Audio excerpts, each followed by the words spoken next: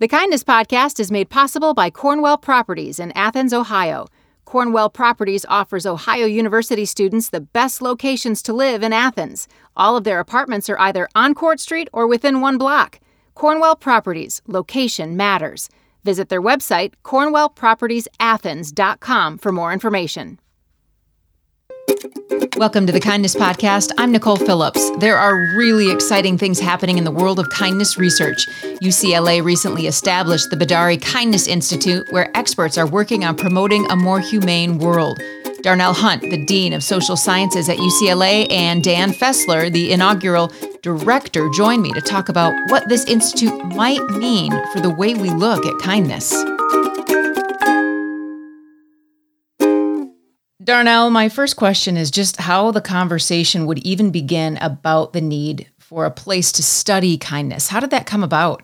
Well, actually the idea originated with the donor, Matt Harris. He wanted to do something big. He wanted to do something that would have impact.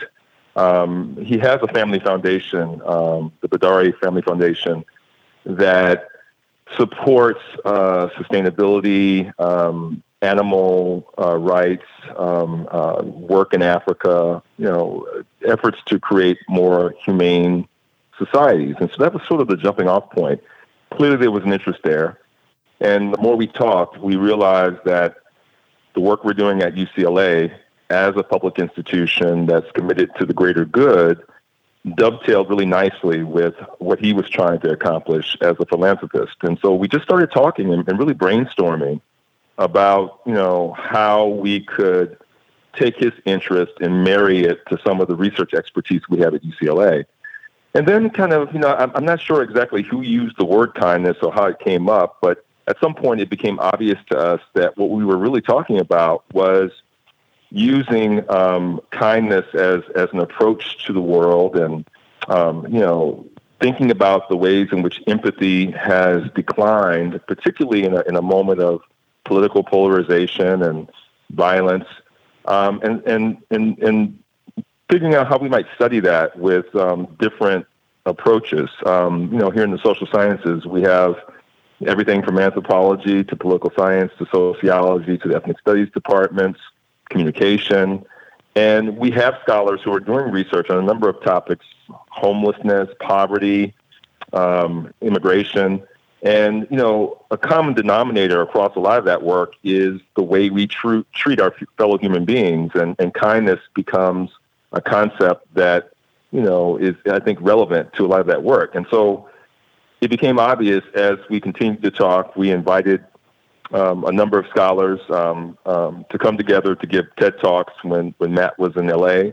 And out of those presentations, I think, grew the idea for this institute, which is, I guess, a structure that allows us to bring together all this talent on the UCLA campus to facilitate the research, to support the research, to bring in other scholars from a range of different disciplines, all focused on this core concept of kindness and the role it could play in creating more humane societies.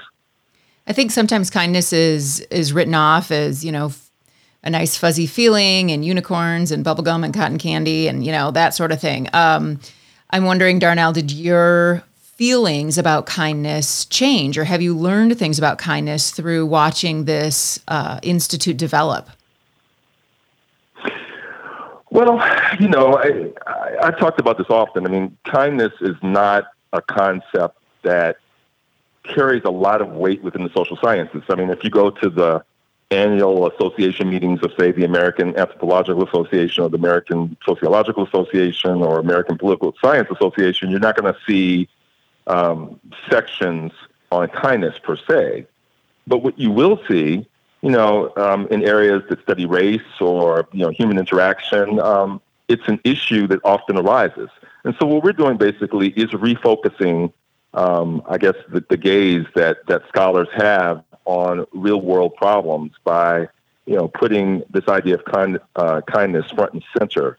And so I guess what I learned is that, it is a concept that has a lot to say to an amazingly broad array of researchers and research projects. And we're seeing that now as we sort of marshal the talent just at UCLA alone. And this institute, of course, will reach far beyond UCLA, and we hope to work with community partners as well. And Matt was very adamant that the research not just be, basic research that only researchers share with one another. This had to be public-facing. It had to be research that has practical applications in the real world. So a big part of the institute will be taking the research that happens at UCLA and then translating that into knowledge that community-based organizations might use to empower themselves, individuals might use to advance certain types of policies that are, in fact, more humane. So I think I've learned that you can take a concept that may not necessarily be central within a discipline, the way that discipline is defined, and yet, figure out ways to bring people in from a range of different disciplines to focus on a topic that has a lot of analytical power and a lot of practical significance for some of the issues that we confront in society. Mm-hmm. I think sometimes between universities and the community there can be a distance there, and I noticed that you guys are bridging that distance already with the UCLA Mindful app, which is free for anyone to download and really gives some great tools and techniques for living a life of more mindfulness and more kindness. So already the Institute is taking off. Well, absolutely. I mean, Mark, Mindfulness Awareness Research Center, is an important partner in this enterprise because mindfulness, as a practice, has a lot of utility in terms of helping us, being more in touch with ourselves and I guess in a space to be more kind to others. That's an important part of the process. I guess a practical application of some of the research that the Institute will be engaged in. But, our division, the Division of Social Sciences at UCLA, I mean, we've been pushing for some time now, even before this particular opportunity arose, pushing to make our research more relevant, to engage in projects that have something to say to the broader society. We created an e-forum a couple of years ago called LA Social Science, which is a platform to encourage dialogue, a two-way flow of dialogue between the broader community and scholars, both faculty and students at UCLA, to address the big issues that we're confronting in society, like political polarization, like immigration, like poverty, like homelessness, you name it. And so the Kindness Institute, of course, fits right in very nicely. It aligns perfectly. And we expect to use LA Social Science, the e-forum, to push out a lot of the important research findings that come out of the Institute. Mm-hmm. I'm excited to see what does come out of it. You definitely have your hand on the heartbeat of a lot of issues that we're facing as humans right now. So, Darnell, thank you for talking with me from the perspective of the Dean of Social Sciences. I really appreciate that. We're going to transition and talk now. I'm sorry, go on. No, I was going to say my pleasure. Oh, thank you. We're going to transition and talk with Dan Fessler right now, who is the inaugural director of the Bedari Kindness Institute, about some of the research and in really, as Darnell mentioned, Dan, some of the relevancy. And I'm wondering, what sort of research about kindness has surprised you as this has all been coming about? So that's an important question, and I'd like to answer it. But I think before we get to that, it's important to back up just one step. So earlier in speaking to Dean Hunt, you mentioned when people word kindness, they think about unicorns and fuzzy things and bubblegum or something like that. And that is pretty much universally my experience as well. And when we initially talk to people about this wonderful enterprise that we're engaged in, but it's critical there to make clear that we are, in fact, engaged in a serious scientific enterprise, and we have a rigorous definition of what we mean by kindness. And it is with that definition in hand that we then see many of these applications that Dean Hunt mentioned. So we are defining kindness as the thoughts, feelings, and beliefs that motivate action intended to benefit another individual or party, where that other individual's welfare is an end in itself, not a means to an end. So people can benefit others for ulterior motives, and they can intend to benefit others, and even if they fail to do so, we are still classifying that as kindness. So we exclude the former, that is, actions that are not taking the other as an end in itself, and we include the latter, actions which are intended to provide a benefit where that end is, where that goal is an end in itself. So with this in mind, then, we see applications of this idea across the spectrum of complexity, from the level of individual genes to the level of whole societies. And in getting to know more of the research that's being done by my colleagues here at UCLA, I'm just more and more enthusiastic about the way that this approach can unite a variety of exciting projects across the campus. So you asked me what surprised me. Well, I, for example, am impressed that that our colleague Michelle Krask has already documented clinical utility in the application of compassion and contemplation of compassion, a form of mindfulness, in treating depression and in treating anxiety. So, and by this we mean not that compassionate caregivers enhance the well-being of patients with these conditions.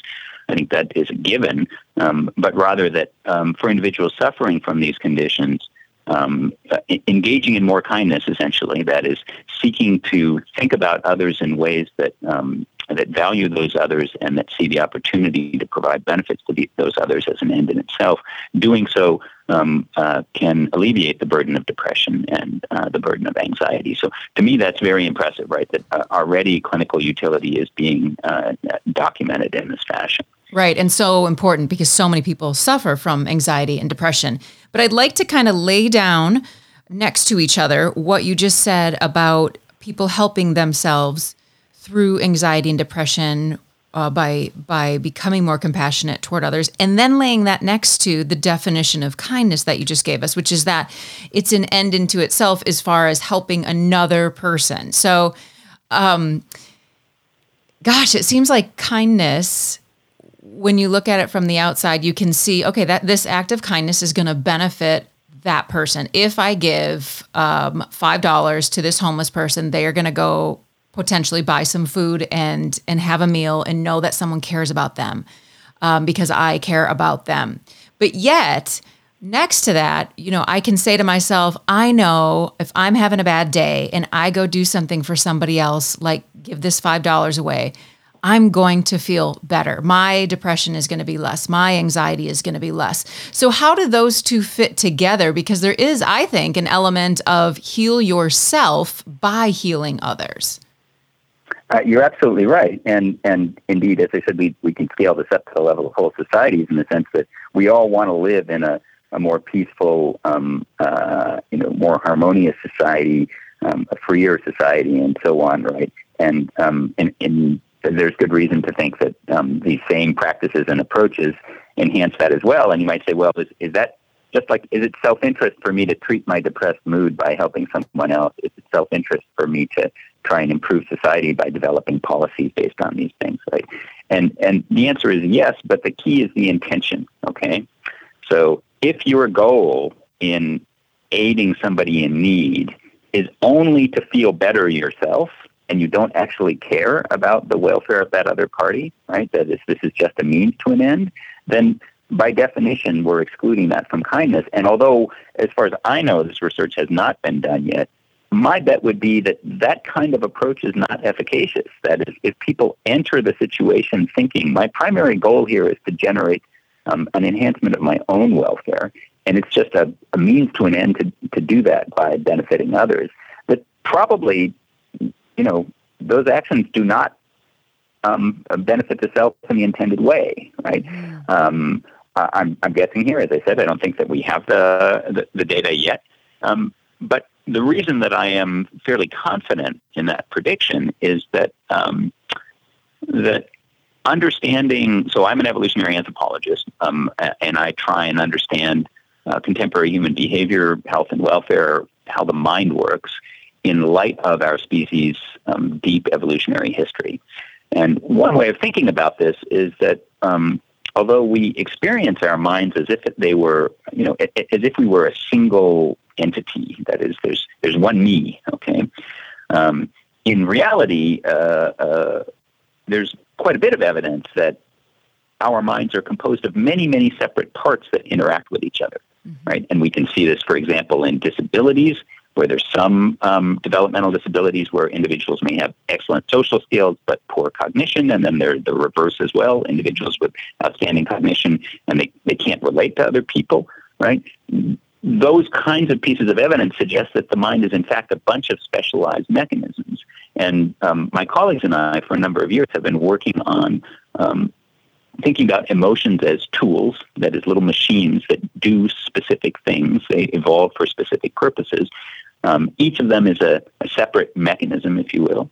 And I'm quite confident that there is a little machine in our heads, as it were, right, that responds to opportunities for cooperation and pro-sociality, and that adjusts our own motivations to do so in light of that, and that is constantly gauging how people respond to us, okay?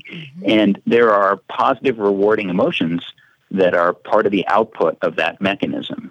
If you enter a situation saying, my goal here is to benefit myself, and benefiting somebody else is simply a means to achieve that goal, that by itself, that conceptual framing prevents those rewarding emotions from being turned on. Okay. And so if it is those emotions that are the proximate mechanism that is leading to alleviation of a variety of forms of mental illness, then if those mechanisms are not activated because the cognitive frame is not appropriate to them, then the action by itself won't generate the intended result. Okay. So being perhaps a people who are asking what's in it for me, then how do we convince people to be kind for the sake of another person and not bring it back to you'll feel better, you'll have a better cardiovascular system, whatever it is? Right. That's an excellent question. And I think part of the answer is to use those mechanisms themselves to propagate kindness. That is, while it is absolutely correct that that we have quite a bit of evidence about the way that that kindness enhances one's own welfare, including one's own physical health. You mentioned cardiovascular health; absolutely correct, right? Presenting it to an audience, whether that is the general public or, say, a group of students in a classroom, and saying this is the way to be happier, this is the way to lower your blood pressure, right? That's the wrong framing. That information should be shared with people precisely because, that's the goal of science, is to learn more about the world and to share that knowledge with others. But if our immediate goal in a given interaction is to promote kinder behavior, presenting the self-interest is the wrong way to go about it. Instead, I suggest informing people about the way that they respond to the environment around them and giving them agency to choose the kinds of situations that they put themselves in will enable them to have the kinds of positive experiences that make kindness work the way that it does. So what do I mean by that? Let me give you an analogy. Okay, so just recently, and this was not work done here, this was done elsewhere, but I find the work quite compelling.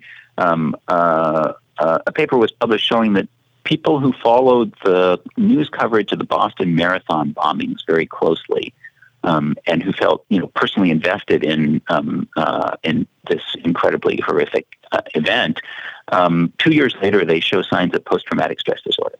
Even though they weren't at the site, they were not personally injured, right? They didn't perhaps even, suffer in any way, in any kind of, material way from this terrorist attack. So why are they experiencing signs of trauma when all they did was watch TV? And the answer, again, goes back to our evolutionary history, I think, in that, our ancestors didn't live in a world of high-definition television, okay? There was no time in which you could be exposed to extremely realistic depictions of events, and they were not happening in front of you. this is why, why pornography has been such a successful industry for so long, right?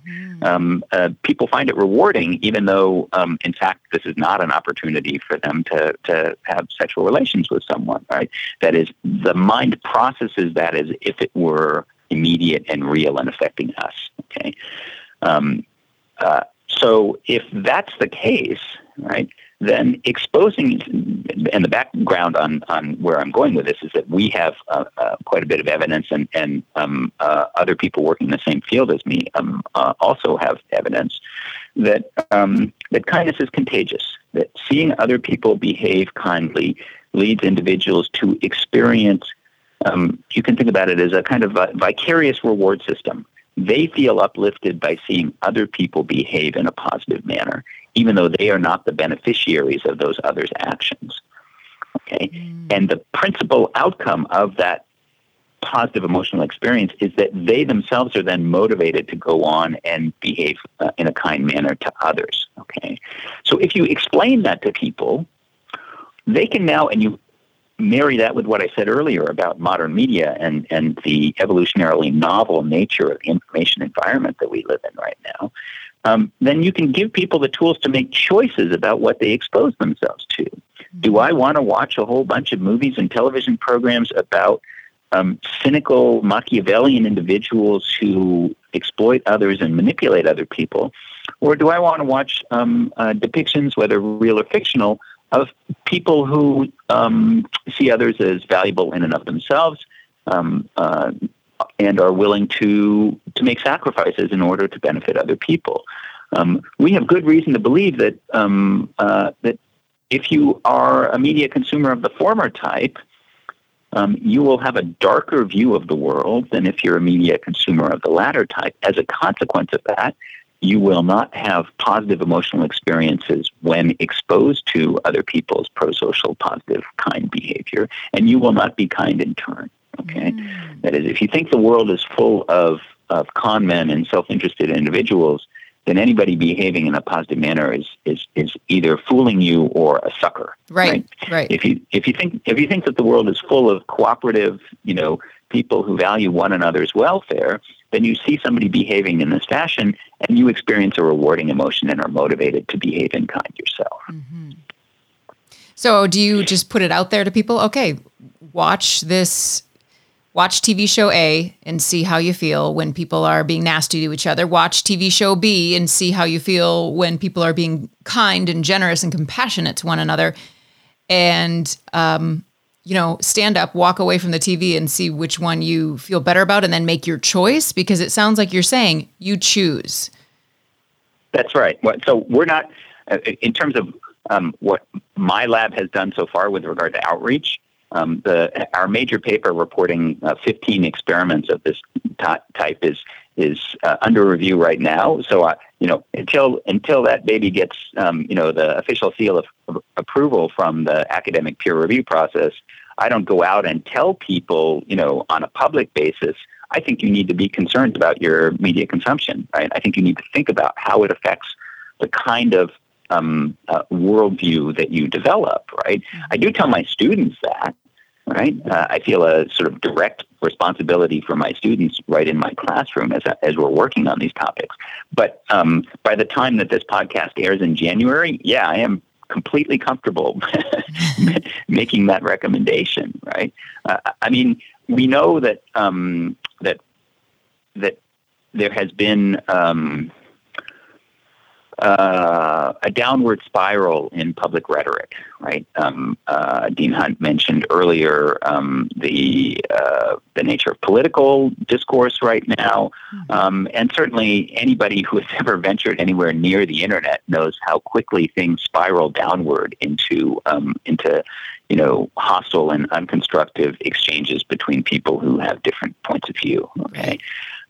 If you are constantly exposing yourself to that kind of information, then, even if we didn't have the robust evidence that we have in hand right now, I would still, just on the basis of common sense, think it's difficult to expect people to think positively of others when they interact with them. Maybe they think positively of others whom they know. Maybe they think positively of others who are just like themselves.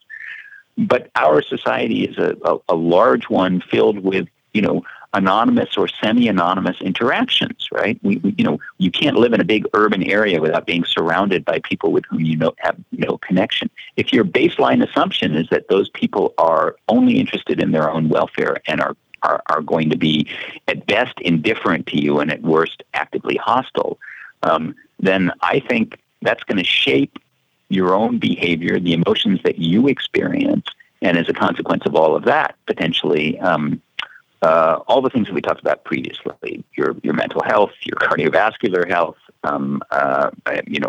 eventually your longevity, right? Mm-hmm. So you asked, how do you? We began this conversation by saying, well, how do you promote kindness if kindness is defined in terms of others' welfare being an end in itself? If part of the incentive for engaging in such actions is that it benefits one to do so, and the answer is just give people the opportunity by virtue of educating them to shape the kind of social world, real, digital, or fictional, that they inhabit and see how that changes their own actions. Wow. Dan, I feel like, okay, we're 25 minutes into this podcast. I feel like, okay, let's just spend the next 25 hours talking about this because it is fascinating to me. It is absolutely fascinating to me.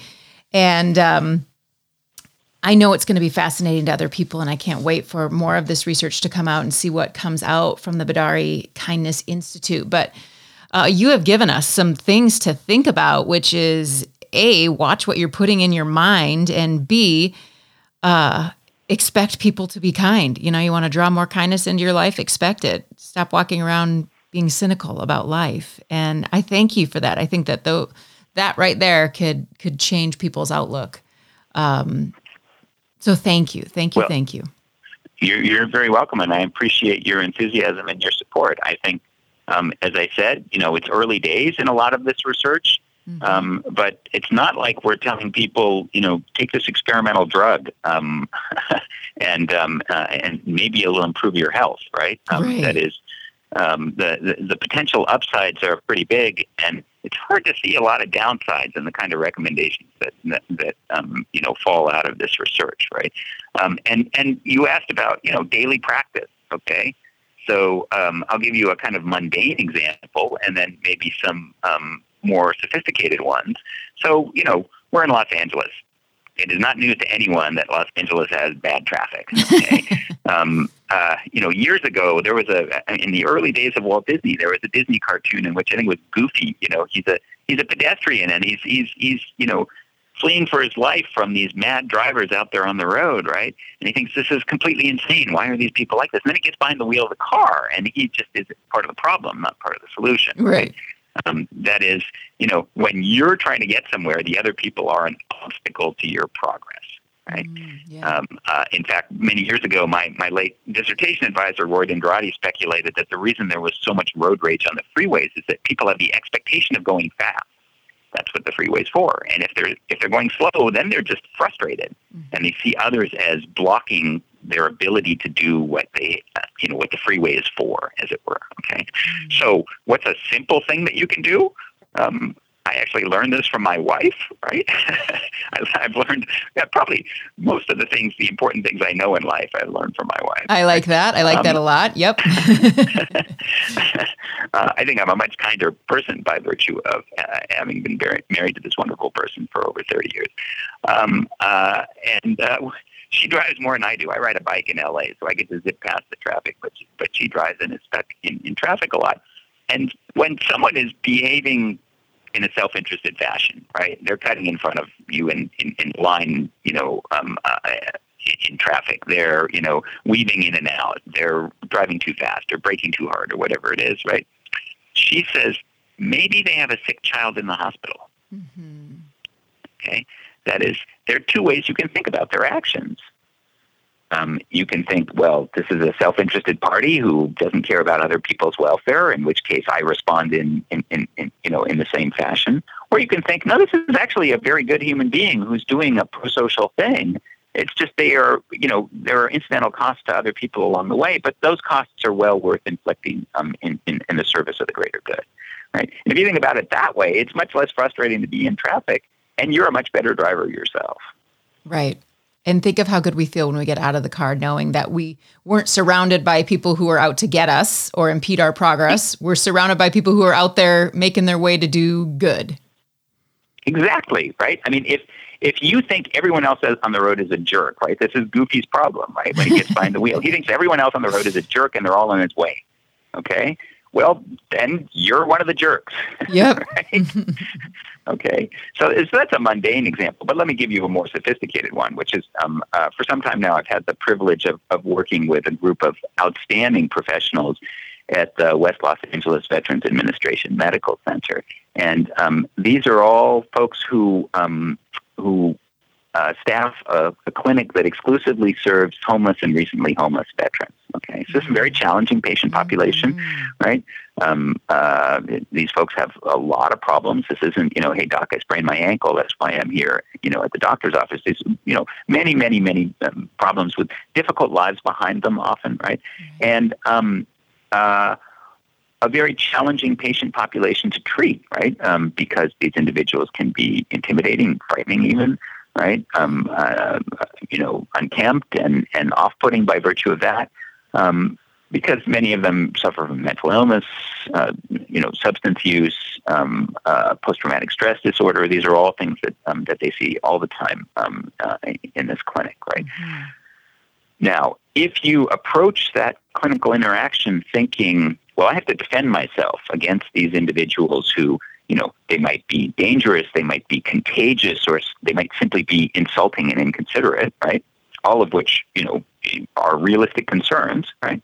But if you approach the interactions that way, then you see those others as only a source of costs to you, right? And you are now Goofy behind the wheel, as it were, right? Yeah. That is, you tend to act aggressively in defense of your own interests, okay? Yeah. But if you frame it as each of these people has a complex life. They all have positive goals that they want to achieve. They all have challenges that they're working on, and each of them can be, in the right situation, a positive contributor to any social interaction, right?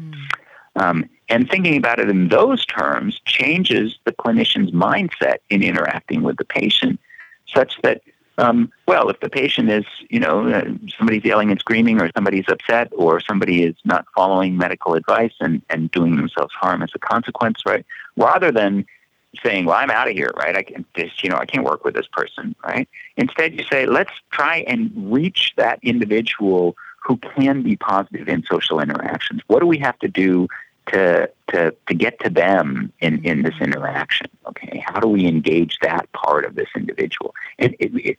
My colleagues at the VA developed a lot of these techniques on their own. I've come on board relatively recently in their enterprise, but I have seen simply jaw-dropping transformations in the course of a short conversation where somebody who comes in distraught, angry, sometimes even to the point of incoherent, right? A patient, kind, concerned clinician, instead of responding with, whoa, I got to get my guard up because of the way this person's acting, that clinician can, in the course of a single hour, can turn that person in a positive direction, can help them to make, positive, constructive decisions about their own care, right? And can set them on a path which ultimately can vastly improve their lives. I've seen it happen, right? Obviously, being stuck in traffic is no fun. Having your blood pressure go up is bad for you, and all the rest of it. Driving dangerously poses a hazard to you and others around you, right? But compared to the potential significance of being able to help, deserving veterans who are really in a difficult situation, the road rage issue, pales in comparison of its significance.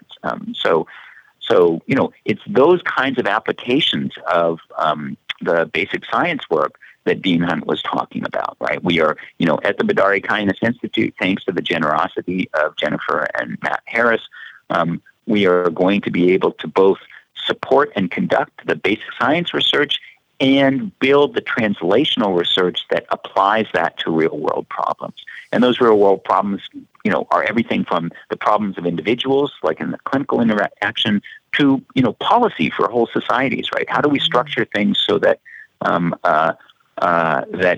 everyone is better off? Right. We're going to see small changes on the personal level and major changes across the globe. Thank you, Dan Fessler from UCLA for talking to us today about the work that's being done, about ways that we can improve our own lives today, right now. I so appreciate you. Thanks for talking with me today. Well, thank you for your interest, and thank you for sharing some of the exciting things going on here at the UCLA Bedari Kindness Institute with your listeners. That was a conversation with Darnell Hunt, the Dean of Social Sciences at UCLA, and Dan Fessler, the inaugural director of the Bedari Kindness Institute. Download the UCLA Mindful app to take advantage of their latest research. Thanks for listening to the Kindness Podcast. It's produced by WOUB Public Media and relies heavily on the kindness of engineer Adam Rich. I'm Nicole Phillips. We hope you'll subscribe to the Kindness Podcast wherever you listen and find us on social media at Kindness Podcast. If you like the show, please spread some kindness in the review section.